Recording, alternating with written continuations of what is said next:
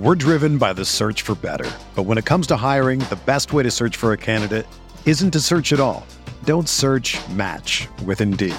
Indeed is your matching and hiring platform with over 350 million global monthly visitors, according to Indeed data, and a matching engine that helps you find quality candidates fast.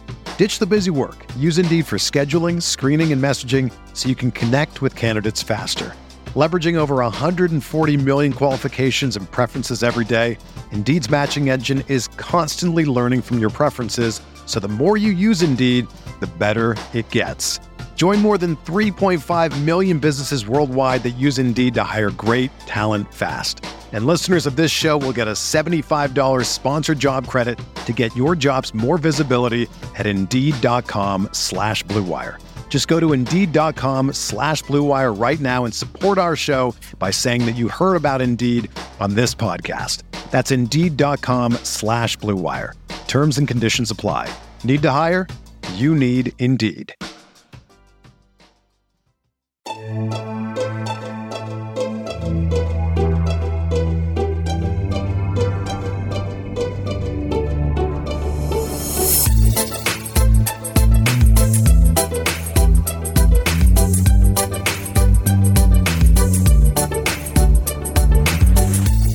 Hey there, Knicks fans. How you doing? It's your boy, Jonathan Macri, with you for another episode of the Knicks Film School podcast. Oh, what a time to be alive. What a time. What a time. We are coming at you on a Monday, the undefeated Knicks in games that totally matter and will certainly, equal a 62-20 regular season. I mean, what more can you ask for? Before we get to talking about those games, though, he's back. He's back. I'm just going to introduce him first, and then I'll say a few words. Jeremy Cohen, hello, sir. Hey, John. Yeah, I faxed you that I was coming back. It was just those two words, and that's how you knew, really, because I could have been gone for a lot longer, but you found out. I thought you were going to make a Riley resignation. I was thinking about it, but I feel like that's kind of been played out a little too much. So, yeah. So I don't know if you've gotten a chance to listen to episode 400 yet with Mr. Van Gundy, but at the beginning of the show, I said a few words because it was episode 400 and said some nice things about Andrew, and I said I would save the nice things about you for this episode. And I've really been trying to think of some shit over the last week, but I got to tell you, no, I'm kidding. Listen, very briefly, because I'm sure this is what the listeners really want to hear.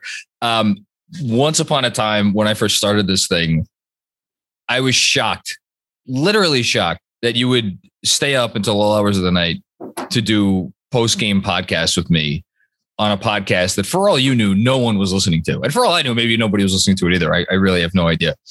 And that morphed into you becoming my partner in crime every once a week, fill-in for me this summer when I needed to move. If you were someone that had absolutely no positive qualities as a podcaster, I would still love you and appreciate you for just showing up every week. So to listen to my bullshit and deal with me on a regular basis. But the fact that you are, and not just for a casual, Jeremy, not just for a casual, but you are an elite basketball mind. And you actually, and in all seriousness, you push me and my thinking and my takes and everything, and you hold me accountable more than anybody else could. I just want to say, thank you. I know you haven't been, for like every one of the 400, but for all intents and purposes, in my mind, you are a part of every one of those 400 episodes. So just want to say thank you, and you're awesome. And I hope you had a nice vacation and that you missed us. Well, first of all, thank you, John. I really appreciate it. I loved the 400th episode. As someone who did not get to experience the 90s Knicks, I learned quite a bit, and I really appreciated that. And I thought you asked some fantastic questions. And just the fact that we've made it to 400 and you've been on 396 of them. Or whereabouts, yeah. So be it. I mean, not including post games and pre games and all these things. It's a testament to the work that you've put in. And it's testament to how little I have to do. Well, no, because you make the time. I mean, look, you're still a family man. You give to your family, and I just my daughter's scrunchy right here. There you go. Exactly. But no, I mean, I'm really proud of how far you've come, how far all of us have traveled. I mean, I think back to when we were first meeting in person, and it was around the time that KFS was actually starting. And when we had met at this event, I just thought like something about this. John is the person to know. And we had a great time, and I reached out after, thought this is something that I think could work. And through trial and error, we found a magic formula. And here we are, and so it's been great. But I'm sorry that I missed last week. Okay. I had a great time in Colorado. You actually beat me to the punch in terms of the word that I would use to describe it. It was a very casual trip. It was just very chill and relaxing. Didn't really plan a whole lot. It was great. Loved it. Denver's awesome. Rocky Mountain National Park is fantastic. So, oh wow, okay, really cool. Yeah, saw an elk. Saw several elks. There's nothing casual about elks. Well, but I wasn't expecting them, and they were pretty casual themselves. So yeah, because they're elks. I mean, they just kind of like I wonder what you'd pay an elk on like an extension. What do you think? On an extension? Like a contract. If you extend an elk to play for your team. Yeah, that's a good point. Yeah. Fear of the elk. I don't know. Anyways, no. So I know from the Chris Herring pod that you are uncomfortable with these compliments. So embrace it.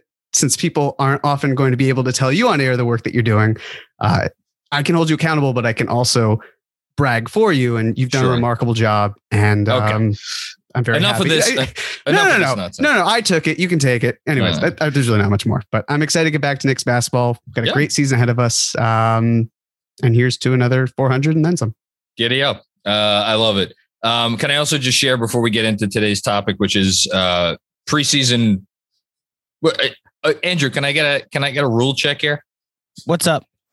We're doing preseason overreactions and underreactions, or just overreactions? It's two good, too bad. Like list overreactions, and then you guys will both say whether this is a good overreaction, like you believe in this overreaction, and then an overreaction. We're gonna play off of your partner, where you'll say one and Jeremy will be like, I agree, that's a good overreaction. Jeremy, you've been gone. Do you want to go first, or do you want to toss it to me? No, I'll go first. That's fine. Okay. So I guess the first overreaction, in this case, I'm going to say, so Jericho Sims, right? I love him. You love him. We all love him. Everybody loves Jericho. There seems to be this idea that I have seen online, of how the Knicks need to find minutes for Jericho Sims based on the fact that he is cleaning up on the glass, that he is an offensive presence, that he's actually expanding his game a bit more, and he's, working in pick and roll. There are a lot of nice things we're seeing. Yep. And I look at the team and how, when healthy, I mean, of course, that is a question mark because Mitchell Robinson is out.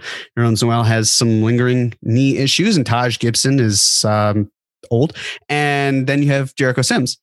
And from a basketball standpoint, he's old. From a human standpoint, he's still got many years ahead of him. But he's not old from any standpoint. But continue. All right, fair enough. The idea that Jericho Sims needs to be prioritized when, if I'm being candid, his defense stinks in a lot of ways. It needs improvement, and I just think that it's very easy for us to get ahead of ourselves. And I really don't think he needs to be prioritized at the big league level really at all this year. It's great if he fills in for games, especially if the Knicks are down one or two centers. Absolutely. Play him, give him time. Totally understand. But, he shouldn't be prioritized because of the fact that there are other players who are better than him who still need the time. I also don't think it makes Mitchell Robinson expendable. Like, Mitchell Robinson's not going to lose his job because of Jericho Sims.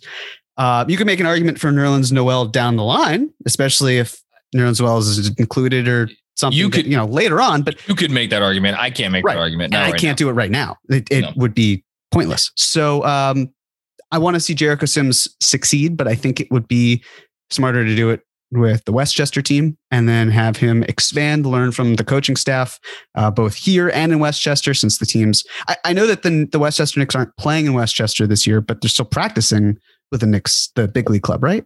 Yeah. And more importantly, the like, he'll be able to play with that team as much as he wants and be able to stay with the Knicks almost as much as he wants, because the two-way rules in terms of bending them from what they were before the pandemic have, I think, are still bent. So, like, whatever. If you want Jericho Sims, the Knicks can accommodate you. I'm with you. This was going to be one of my bad overreactions, but I'll think of another one.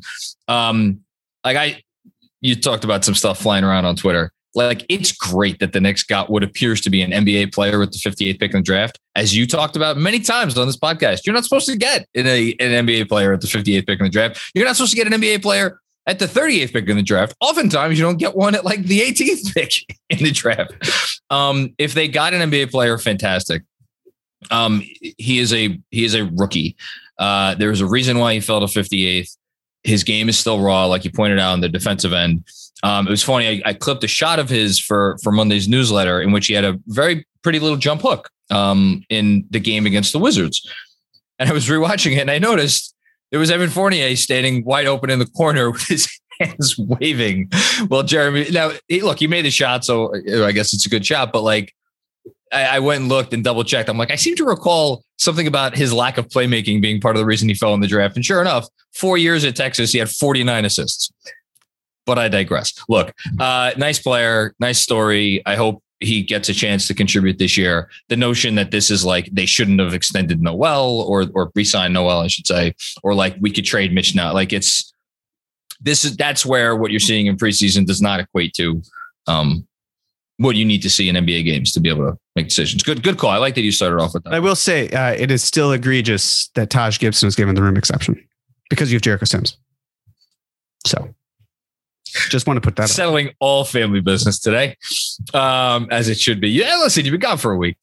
You got to make up for lost time. Exactly. Jeremy, just a quick question. What's more egregious, that or like a hypothetical contract for Dante DiVincenzo of $100 million? That's a great question, but I do have to just mention that my legal team of John, Bernard, and Yash has asked me to say no comment. No comment at this time. So at this time, I would like to say no comment. Okay. And I'd like to say that the views of any of the co-hosts on Knicks Film School, casual or otherwise, do not reflect the show itself or any of the other individuals on the show. Where were we?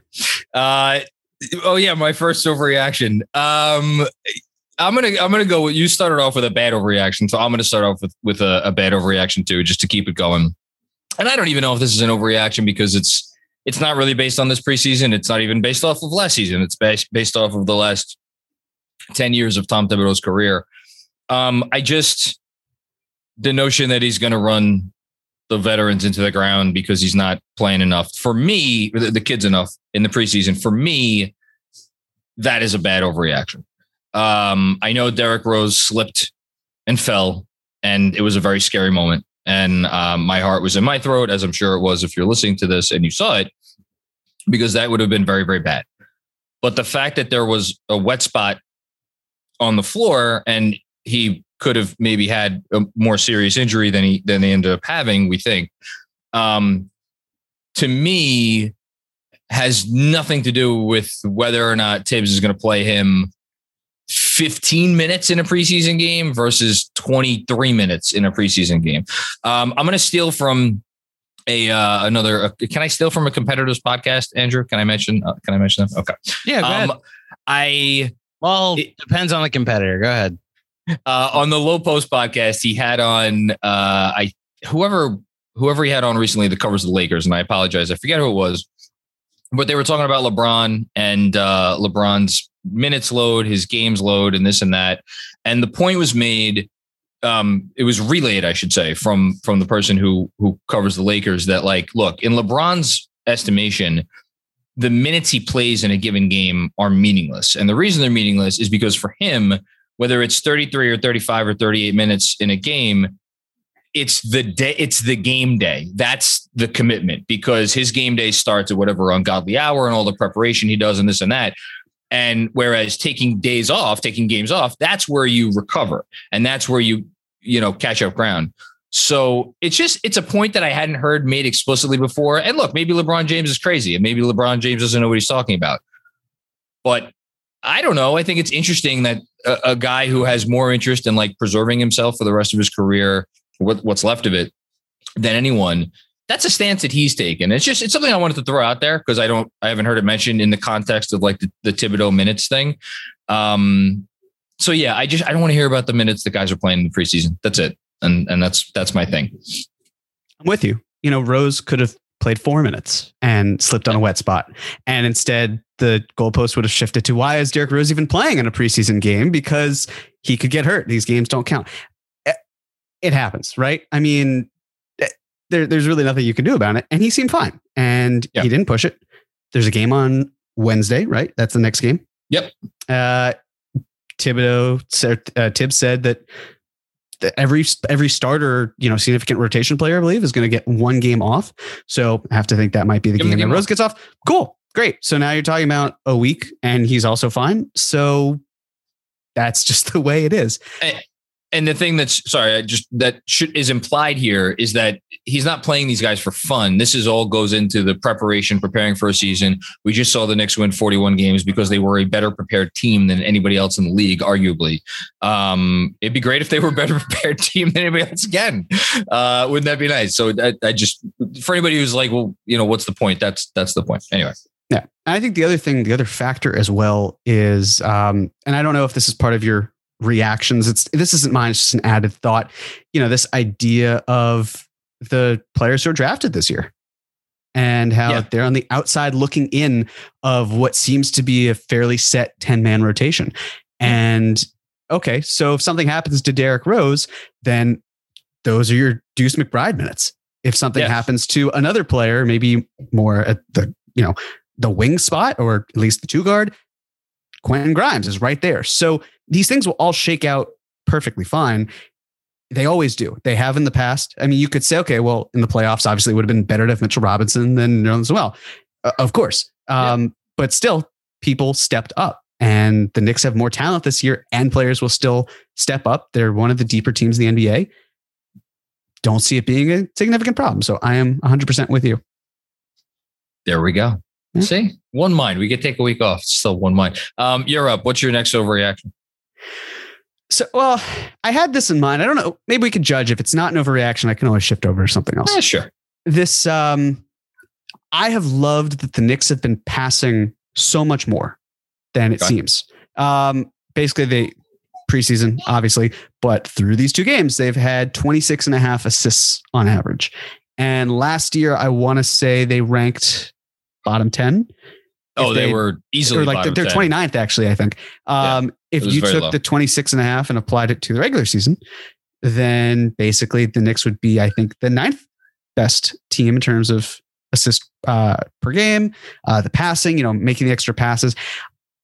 I feel like maybe the reaction is that the Knicks are playing like the Spurs, because there's also a clip going on online that I saw where they took off the ball movement of a Spurs set and then showed it with the Knicks.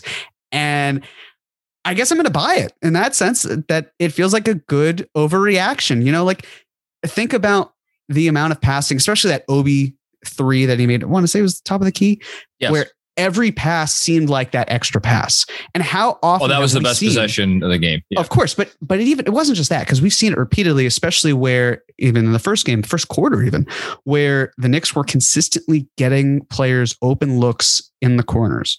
And the fact that the Knicks had so many players on the court at one point with that Obi shot, and any one of them could have taken it, and I would have trusted them to make it, but they gave it to the guy who I think I probably felt the least comfortable taking the shot, and I still didn't feel uncomfortable with it, and he hit it. And so I just think it's going to get better and better, because you could talk about at the 5 where they're not playmakers, right? We just talked about Jericho Sims, 49 assists in 4 years. Mitchell Robinson, he's very much a play finisher. Nerlens Noel, same thing. Taj, of course, is different. He can really pass the ball. I mean, especially in comparison with those. Yes, I was about to say, in comparison, we're not talking about Nikola Jokic out there, but he can make the play on the short roll. Yeah, right. So when you consider all of that and how they're only going to keep building chemistry and even just creating plays, like when Evan Fournier in the first quarter of that first game, because admittedly most of the action I saw was that because I was on vacation, saw the second game in its full amount, but in that first quarter, when Fournier went to the line a few times, really drew contact, and I was just thinking about how he's at least opening up opportunities, right? Like, even though he got to the line, even though he had success, he was able to do so much more that he could have made that extra pass, but it worked out. And I just feel like that wouldn't have happened with last year's team in the backcourt. And as a result, I think it's pretty great that the instinct is, okay, is this the best shot I can take? Maybe it is, but is someone else, do they have a better shot that they can take? Yes, pass. That's great. So I think that the amount of passes that they're going to have on average per game is going to increase. Same with the assists. And I buy the points. I mean, they scored 125. No, that was the Pacers score. 125 against the Pacers and 117 against the Wizards. Their offensive rating is pretty great right now. But I think you nailed it because what you're really talking, forget about the assist number matters, don't get me wrong. And making whatever they made, 24 threes certainly matters a lot. But you know a good NBA offense when you see it. And like watching this offense right now, and again, this is not to disparage last year's team. Last year's team was a team that we will all love for the rest of our lives for what they were able to accomplish and overcome with expectations and what have you. But rarely, I won't say never, rarely do we watch that team and feel like, oh, this is a top 10 offense. Clearly what they're doing, it's like, no, they figured out ways because that's what they had to do. And this will lead to my good overreaction. And I don't know that I've seen this. I would assume somebody has said this somewhere, but if not, I'm going to say it. They made the single best upgrade at any position of any team in the NBA this offseason. And I'm not sure it's close. Who were the biggest free agent signings? Biggest money free agent signings were Kyle Lowry, DeMar DeRozan. I'm forgetting. Lonzo was close, right? In terms of guys who switch teams, like Kyle Lowry is really good. Is he a ton better than Goran Dragic? I don't know. Maybe, probably. DeMar DeRozan, he could do a lot of things, but there's some things that he can't do, and we'll see how that works out. And obviously, the Bulls have been killing it in the preseason. But and to be clear, Kemba has he had a very nice game one. He was only 2 for 7 in game 2. He was 2 for 6 from downtown. But just having a guy there who opens that extra door, and it's a door that pretty much every other team in the NBA has a point guard that can open, where you at least have to guard the guy. There are a few exceptions, but the exceptions are players who could do other things really well. And they had a guy who couldn't do anything well for all intents and purposes, and they went to this. I think that is what has opened up the passing that you're talking about. I think that's what's opened up the fact that the ball movement now is not ball movement into oblivion. It's ball movement that goes somewhere, because there are no hiding spots with this offense right now. And we'll see if it continues in terms of the health. But if this rotation stays the way it is, I don't know. I'll save the other overreaction for a minute from now. But I think it is just the biggest upgrade that any team has made. So there. Yeah. I was curious, and it's preseason, so it doesn't count anyway, but Kemba's pull-up 3. Yeah. If that were a regular season attempt and basket, he would have had the same amount of pull-up 3s as Elfrid Payton did all of last year. That sounds about right. Yeah. Yeah, it does, doesn't it? So, God, Elf, I hope you're doing great in the Valley of the Sun. Man. Yeah. I was under the impression we were only doing 2 in general, but I can pull something out if you want. Is that cool? Oh no, I got more. You got it. Okay, cool. Let's keep it going. All right. Let's talk about Obi, shall we? So tread lightly. I will tread lightly, but I will say this. I really enjoyed your preseason or your predictions of this upcoming season. I thought all 5 of them They were very sound fundamentally. There's clear logic behind them. The one that I felt like, I don't know, John. I don't know about that, was the Obi one. I don't see, I think he's going to pop 100%. I don't think it'll be in as many minutes. And I'm going to keep putting my foot down about the Randall Obi tandem as well, because of the lack of rim protection. And because Tibbs has said so many times that at this point, if he were to do it, I would just honestly be shocked. But I think that, he went scoreless in the first half and then scored 13 points. What I found was hilarious was that Mark Berman tweeted how Knox has 11 points or 12 points. And then, and Obi had 0 in the first half. And then after that tweet, Obi scored 13 points. Did he tweet? I didn't even see that he tweeted. And Knox didn't score a single one. He did. So thank you, Mark, for, I guess, kind of balancing the world again. I'll save my reaction for after you fit. Okay, keep going. No, it's just, I think that he will expand his game in several ways. But as I've said before, with having Randall on this team, I don't think you're going to see a huge sacrifice in minutes he's going to have. And I don't see them playing significant minutes together. And I just think that there is a roadblock for Obi. And I think that he will improve on his numbers. He looks better. I thought that things just kind of flowed better. And, you could see it a little bit in the summer league. It's summer league though, but he could read things a little bit more prominently. And I thought that was important because he looked lost and he's always been a late bloomer. And my expectations, I think, for a 22-year-old rookie were probably in hindsight too high, even though I thought, okay, well, he's 22, but if he's just always been a late bloomer, then it's going to take time. But I just don't see an avenue for him to be more than a high quality backup this year. And that's all I think he really needs to be. But I'm not quite on that choo-choo train that you are for Obi. Wow. We're riding trains now. We're riding trains. We are.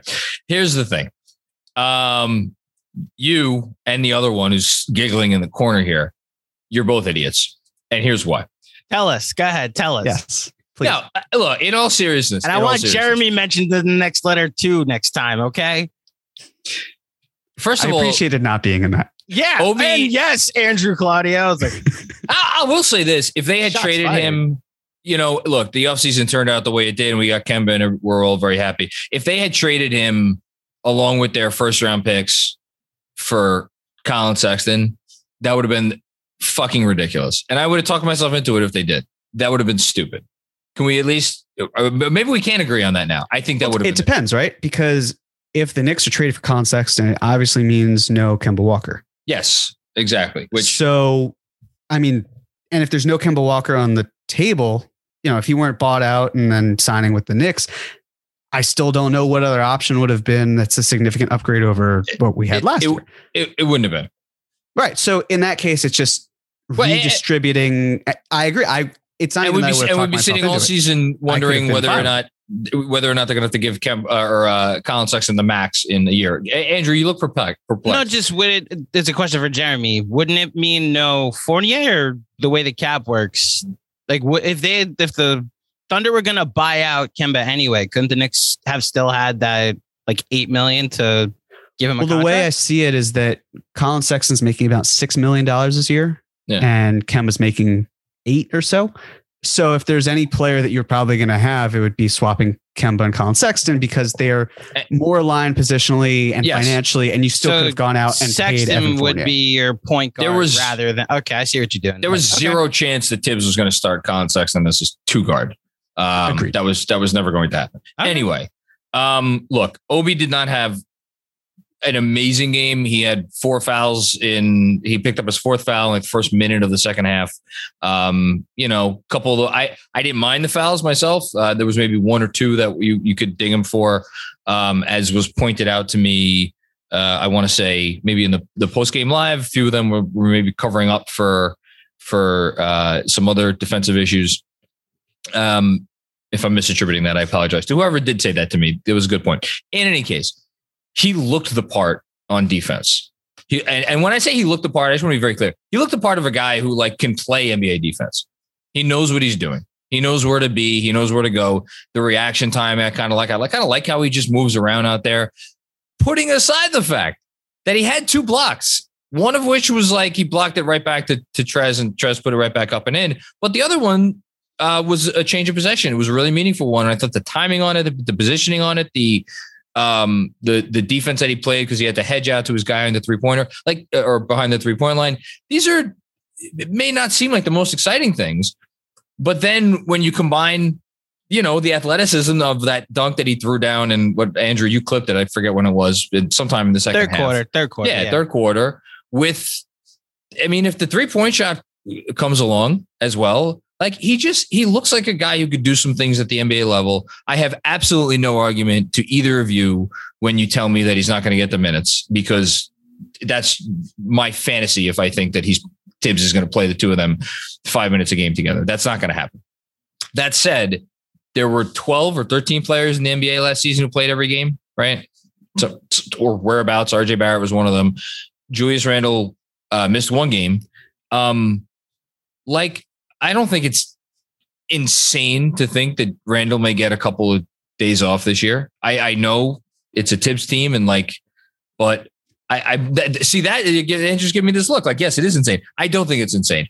As an aside, injuries happen, and look, even if he averaged 10 minutes a game last season, 10, 11 minutes a game. Imagine what more he could do with just 3 more minutes a half. 3 more minutes a half. You put him at 16, 17 minutes a game. And again, this is not going to work out exactly so in every game, but you have garbage time where maybe Randle sits towards it. I think he could get enough time to make the difference if he has improved, and it appears that he has, to make that cognizable and noticeable enough to really be meaningful. That's my spiel. Yeah, I don't see. We don't really have a lot of evidence of Tibbs sitting guys for games. Let alone even a lot of garbage time. How many times did we talk about last season? Like, there's 5 minutes left and the Knicks are winning by 15. Why is it that? Because he didn't trust Obi then, and I think he trusts Obi now. But it wasn't just Obi, right? Because it was still the whole starting 5, or at least a majority of it, where it was they were thinner. He went to his guys that he trusted, and they were thinner at times last year because they had these little injuries here and there. But you can trust Obi, but still trust your all NBA player more, to the point where you're still sticking with him. It's not about not trusting Obi. It's about trusting the other guy more. And you're right. In terms of I think it was 12 players who played all 72. And one of them was Dwayne Bacon, who, I think will make the team. And I do want to say, I was very impressed, because I was going to come onto this podcast and talk about the little wrinkle with Wayne Selden and how he's 2-way eligible. And you beat me to it. And I was my hat is tipped to you, sir. That was well done. Well, Dwayne Bacon is not, because he's correct. That is absolutely correct. But and again, I was at the gym today, and I listened to caught up on my KFS podcasts, and the Chris Herring one, where he talked about Tibbs and the 82 game players, and they bring in all these guys who played 82, doing the same thing with Dwayne Bacon. And it's, he just wants durability, but at the same time, I just don't think we have the evidence to point in the direction of him saying, okay, Julius, take a rest. We're going to put Obi in to finish this down the stretch before it's, too late in the game where that impact isn't really going to change that much. Look, it's conjecture for us to say we know what's going to happen. We know what's not. You're absolutely right. The evidence is far stronger in your corner. I don't know. I think there's a path for him to get to 16, 17 minutes a game, which is probably not as much as, some people would like, but I think it's enough. Okay. So you had your overreaction was. I don't mean to, by the way, I don't want to be pegged as the Obi hater all season. I don't want to be the Obi hater, but that's fine. I don't want to be tagged in every single Obi top and highlight. One of my things looking forward to last week, if we all forget, was that I wanted to see Obi play minutes during the preseason. I loved what he looked like in the preseason game, but I just pulled up his game log from last year. Now, if you're projecting that Tibbs will change his stripes this season, then fine.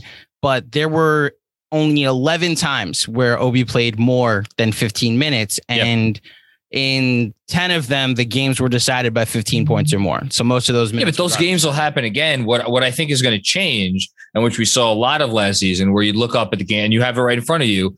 I'm guessing there were a lot of like 7 minutes, 52 seconds, 6 minutes. And the thing that 58. stood out the most was I went and looked at the win streak and to see what the minutes looked like. Yeah, that was coincided when played less than 10 minutes most of the time. Yeah, so, exactly. Because he didn't trust him. The one thing I'll say, and I think Jeremy will agree with this, to your point about the Colin Sexton trade, it's less about like it would be stupid because of Colin Sexton and way more about the fact that their backup 4, if Obi Toppin's not on this team, is Kevin Knox. And I don't know if that's an overreaction coming soon, but the way Tibbs loves defense, he would legitimately have an aneurysm on the sideline if Kevin Knox was his only backup to Julius Randle.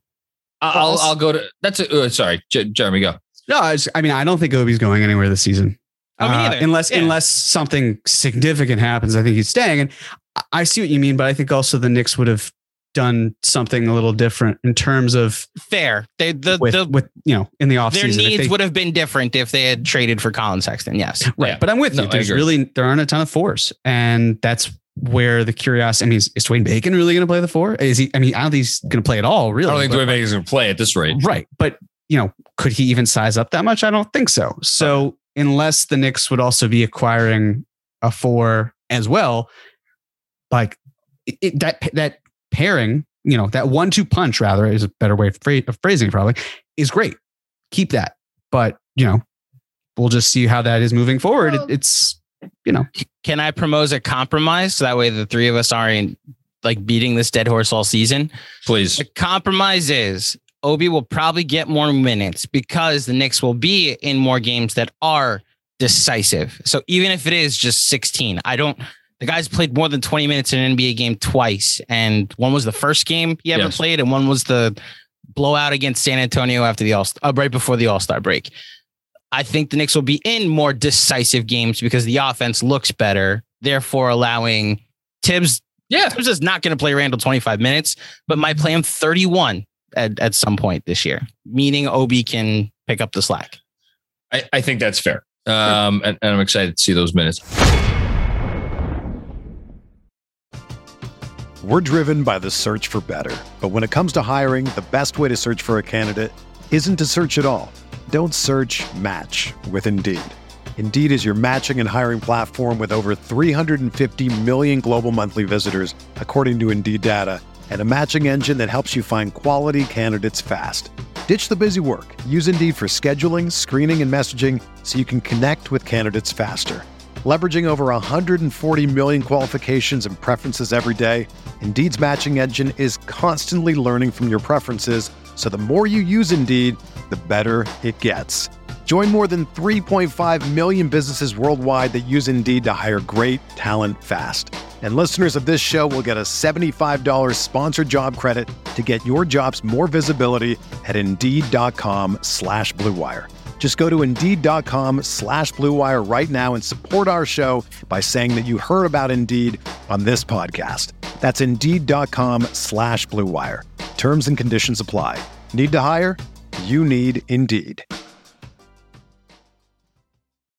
If you're a basketball junkie, then you know there's no better time of year than the NBA playoffs. Twice a week, JJ Redick is cooking on his podcast, The Old Man and the Three. He has guys come on in all stages of their careers to talk about the league and share stories you won't hear anywhere else, including Devin Booker on why he talks so much trash, Ray Allen's epic free throw competitions with LeBron in Miami, and the moment Tyrese Halliburton knew Pascal Siakam would be a good fit in Indy. In addition to player interviews, every Monday JJ breaks down the top 3 things happening around the NBA with unmatched analysis, not outlandish takes, and is often joined by masterminds of the game like Tim Legler to dive deep on rookie reports, trade breakdowns, and why is mean mugging now a tech? You won't find another outlet that covers the game as comprehensively and with such insight as JJ does it on The Old Man and the Three.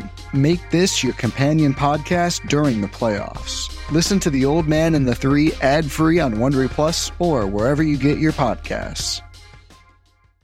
What's going on? I'm Andrew Claudio. And I'm Bernard Ozarowski. And this is our brand new movie podcast, Final Review. Each week, we'll pick a different movie that is widely considered one of the greatest of all time. And determine just how great it actually is using 10 different top 5 lists. For example, The Dark Knight might be great, but is it even a top 5 Christopher Nolan film? Or Blade Runner might be an all-timer, but is it even a top 5 Harrison Ford performance? At the end, we'll add up the movie's total score and see once and for all where it lands on the all-time Pantheon scale. Let us know how much you agree or disagree with our rankings. You can follow the show on all social media platforms by searching Final Review Pod. New episodes drop every Thursday on iTunes, Spotify, and all the other major podcast streaming sites. Final Review, part of the Blue Wire Podcast Network. Subscribe now wherever podcasts are available.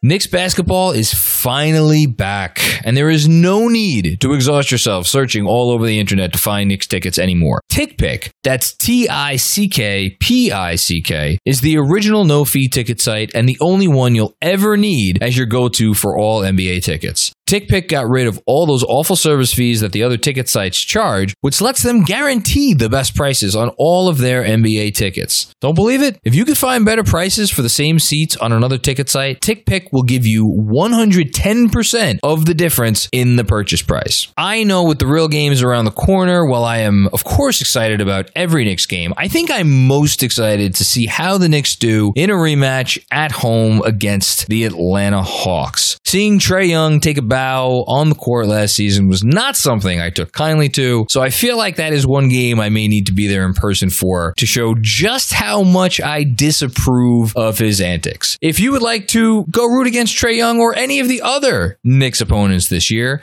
visit tickpick.com/film school today and use the promo code film school to save $10 on your first order of Knicks tickets. One more time, visit tickpick.com/film school today and use the promo code film school to save $10 on your first order of Knicks tickets.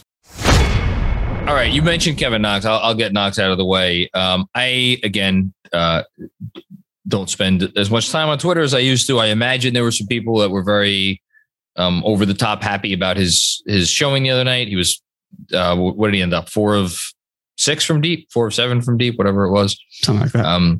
He made 4 threes in the first half, and he seemed to get more confidence as the game was going along. To the extent that this means anything other than maybe Tibbs feels like 6% better about putting Knox in if injuries forced his hand. I don't buy that. I think Kevin Knox, and look, I'll just flat out say I was dead wrong because I think it was probably during his second year. I was like trying to make arguments, like pinpointing, like, look, he's a little bit better defensively. If you look at him, he's doing this better. Granted, it was better than his rookie year when he was maybe the worst defensive player in the league and he had nowhere to go but up. But like, yes, he's made subtle little improvements. He's never, you watch him and he's not a guy you could trust to play NBA defense. If your team is looking to contend for anything other than a lottery pick. And I feel badly that I was very wrong about that. But I was, and I'd rather own it now than try to continue to say like, oh, there's a player in there somewhere. I don't know. I think it might be a physical thing. Many people have mentioned he just doesn't have the foot speed. I don't think that's wrong. But if like, man, if anybody calls them up and was like, hey, we'll give you, what's I'm sure someone on here is familiar with the Seinfeld episode with the free coffee. Life. Yeah. We're prepared to offer you a lifetime of free coffee and we'll take it. Yeah. Yep. So Leon Rose it doesn't matter what the phone call is. If anybody offers anything for Kevin Knox, you should take it happily. So I agree, but I want to ask this. I know it's the possibility of it happening is so slim, but I want to pitch it because it's a podcast and I was thinking about writing it. And I think it's the type of thing where it's actually better spoken than it is written because now it could just be taken the opposite direction. So I'm with you. I mean, I'm glad that you have recognized more deeply about Knox and the inabilities and all these things. And the threes are nice, but it's every other part of the game that needs assistance, and he's not going to get the time. So, the easy decision would be to trade him. And again, in your newsletter, you talked about how it's tough to do that right now because there are restrictions. There are, guys who maybe don't want to be moved. There's just a number of problems. So here's my cockamamie idea. Oh, goodness. What if you're the Knicks, what if you break the Charlie Ward curse and you sign Kevin Knox? Hold on. You sign Kevin Knox to a contract similar to that of like what Dante Exum got, right? So it's like you could do the first year of that. 3 years, $30 million? No, I'm not saying that number. Okay. Okay. In my head, it was like you give him $5 million a year and you make the second year and the third year non-guaranteed. So, or, you basically do it in a way that you have this amount of team control and you can just cut him. The reason I'm saying that is because, and this will be a problem moving forward. The one thing I know you talked about Vildoza the last episode. He's old news. No. Agreed. I know sort of where you're going with this. It's the contract. You're a Looney Tune, but I know I am. But you can't tell me I'm wrong here, other than the fact that it's crazy. If you extend Kevin Knox for just one more season, that's guaranteed. Just one, right? I mean, you sign him to a multi-year deal, but you only have the 1 year. You extend team control of him, right? And so the one issue with doing that, with signing a player who's a first round pick before the deadline, is that there is a poison pill issue, right? So like with Kuzma, for example, when the Lakers wanted to consider trading him last season or whatever, his salary was like $3.8 million, but outgoing it was closer to $10 million because he signed, I think it was a 3-year, $39 million deal based on the formula that shakes out to the math is harder to move him for. Yeah. With someone like Kevin Knox, if you signed him to like 3 years, $15 million or whatever it is, that it wouldn't create a big issue. Right. It would be basically the same in terms of outgoing salary, and there's no restriction for moving him. Like you could sign him right now and then you won't move him. Again, I do not. You just want to have movable salary. That's all it is. No, it's all it is. Kevin Knox, sorry, buddy. You can, I hope you find time somewhere else. But here's the reality. If the Knicks don't sign Kevin Knox to an extension before the deadline, and he's gone. I mean, and they won't, then he's gone, because you have to turn his expiring salary into movable salary so that then you can keep moving guys. Like we're talking about, aggregating salary together to then maybe bring in a big fish later on. Wait, hold on though. Now, I was going to say you could still flip him later in the season as an expiring contract, but but what are you flipping him for? Because no one else is. I mean, unless you're basically you're talking about maybe they'll flip him for somebody else's unproductive rookie that makes like you're flipping him for fucking Mo Bamba or something. I don't know. Any player. Well, Mo Bamba's he's going to be a free agent too. Yeah, but I'm saying that's the type of scenario where maybe you're flipping him, because if you're the Knicks, like there's not a whole lot of money out there that goes on multiple. You're basically talking about flipping him for multiple someone not in their rookie contract, or someone that is on the rookie contract, or putting him into a larger deal, which is a whole other conversation. I am suggesting that you could potentially put Kevin Knox in a deal for a player who's coming back, who's not on an expiring contract, and who's making around the same. Like, I'll just pull the rabbit out of the hat. Someone like a DJ Augustin, right? He's making $7.3 million the following season. Only $333,333 is guaranteed. If you flip Kevin Knox to the Rockets, take back DJ Augustin, you're basically saving them at least $333,333 the following year. Pick up a second round pick or something. Right. Whatever you do, you basically want to cobble more salary together. That type of mindset. Or maybe, what works better if you're the Knicks? That type of avenue, or maybe you go to OKC and you say, hey, you guys are so far under the salary cap or under the salary floor that you need salary to meet that demand. So we'll trade you Kevin Knox. We'll trade you into your traded player exceptions, one of them. And then in return, we don't really want anything, but we gain a $5.8 million trade exception ourselves that we can then use within the next calendar year. Within the next calendar year. Like, other than that, because my whole thing with Kevin Knox is I do feel bad for him, right? Well, how could you not? I think the feel bad for him, organization. Let me just be clear. I think the organization completely screwed him over. I don't think he's not an all-star, but he's not. I don't think if he went to a different. And I'm blaming the people that are no longer here. I don't think he'd be this if he went to another organization. Well, if I had anything to say about it at the time, it should have always been Mikal Bridges, but it's a water under the bridges. So it's the sort of thing with Kevin Knox where you just have to kind of figure out a solution here, right? Because just having him as a depth piece, it only basically lets Steve Mills and Scott Perry, that tandem's legacy, live on. And you just need to give him a better opportunity. Right. Incentive. He's the last piece. Well, actually RJ, I guess, but and Mitch, but those are the good sides. We'll keep those. But that's my thing, my conspiracy with Kevin Knox. It's not going to happen. He's not going to be signed to a contract extension. There's no reason the Knicks would. Fucking wild. But if they did that, it would actually be pretty wise, if I do say so myself. But no, hold on. Here's why you're not crazy, because again, the cap space is not a thing that they need to care about next year, right, in the least. So extending him for another year, like if you're Kevin Knox and his people that are advising him, and you're like, they want to give you $6 million next year to maybe play basketball. Like, are you really going to tell Kevin, like, no, don't turn it down. There are definitely greener pastures elsewhere. Like, I don't know that. Yeah. The only thing is it's the structure of the deal, because at least when restricted free agency, the way it would work for another team has to be at minimum 3 years, and it's 2 guaranteed and the one after that. But again, look at what Josh Hart just signed, right? The perfect example. He was a restricted free agent and he signed, I think it was a 3-year and about $36 million deal. First year is guaranteed. Yeah. Second year it's non-guaranteed. And the third year, I think, is non-guaranteed in the player option, or it's year 2 and year 3 the other way around. It's something funky. I know that. Right. So we're seeing teams getting very creative with these deals to a point where we actually haven't quite seen that type of structure before. So if you're the Knicks and you have this idea with Kevin Knox where it's like, okay, he's not going to see time anyway, we could just figure something similar to that. It works. We've just given Kevin Knox more minutes on this podcast than he's going to get all season. So it's a good time to move on. I'll finish up with this. A positive overreaction. An overreaction I agree with. And I'm going to turn to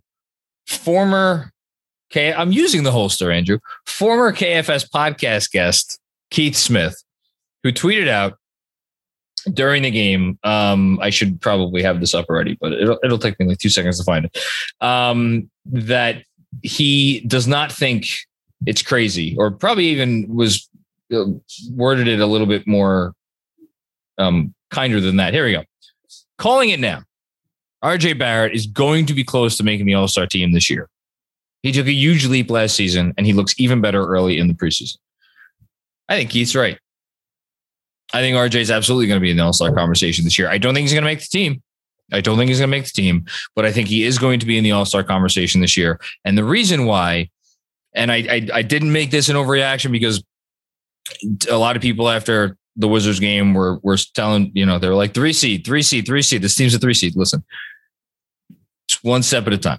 But this team's going to be good. And I think I think there is going to be a clear, like there was last year to a certain extent, a clear demarcation of top teams, not contenders, but like, your top 10 or 12. And I think the Knicks are going to be in that group. I think they've shown me enough personally that if they stay healthy, they'll be in that group. And I think RJ is going to be viewed as the second best player on the team. So if you're a really good NBA team and like you're the second best guy on the team, like you're going to be in the All-Star conversation, and you should be, because I think he's going to be contributing to a lot of what happens here that goes right.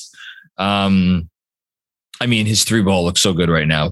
Some other stuff he could work on, but I love that he's trying to work on that stuff during the preseason. So, despite what some may say, I'm very high on RJ Barrett.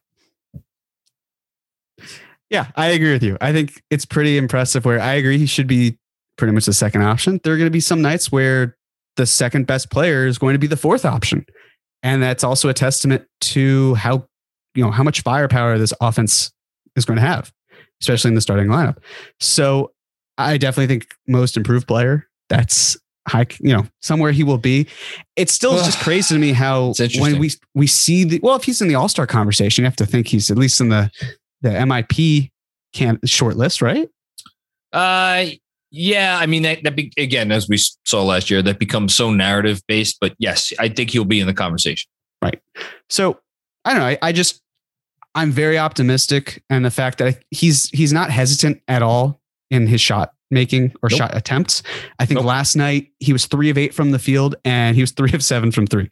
So, he's got to finish a little bit more drawing contact and getting to the line. And that will come with time. But again, like his catch and shoot is getting better and better. And it's such a shame that people have this first impression and then it doesn't change. Of course, unless it's another team with any other player that's not RJ Barrett on the Knicks, because again, we have seen time and time again stories of how bad RJ was under Fizdale. And like Drew Hanlon, I believe, talked about how they changed the work that he had done and thanks again, Keith Smith.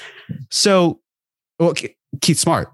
Keith Smart, excuse me. No, we love Keith Smith in this house. We love Keith Smith. Keith Smart. We do not like Keith Smart. Good catch, Jeremy. Yeah, friend of the pod, Keith Smith. There you go. Good friend of the pod. I just quoted him. I know. Saved the NBA bubble. Yes. Yeah, exactly. So, I think there's certainly optimism in that front, but it's exciting, man. And I also feel like I don't know, maybe should RJ's new nickname be like the vaccine or something because of how he was able to stop Bradley Beal? I don't know. Like there's something that you could have, some work you could do there that makes sense. Let's call him Fauci. That's RJ's new nickname. Fauci. We can do that. Fauci. I think that's a good one. The doctor. Yeah. This you make a comment on? So much for no comment. Hey, that was a totally separate situation. My legal team said this was fine. My 1/3 of my legal team was talking. I have to meet your lawyers. Yeah, okay, stand up, walk to a mirror, and then pull out your phone and text your other 2 friends. Yeah, I have a podcast with my lawyer tomorrow. All right, we good? We good. Well, any we got to plug before we go? Our football teams aren't good. It's true. Yeah. Can I ask an honest question? Is Kenny Golladay dead?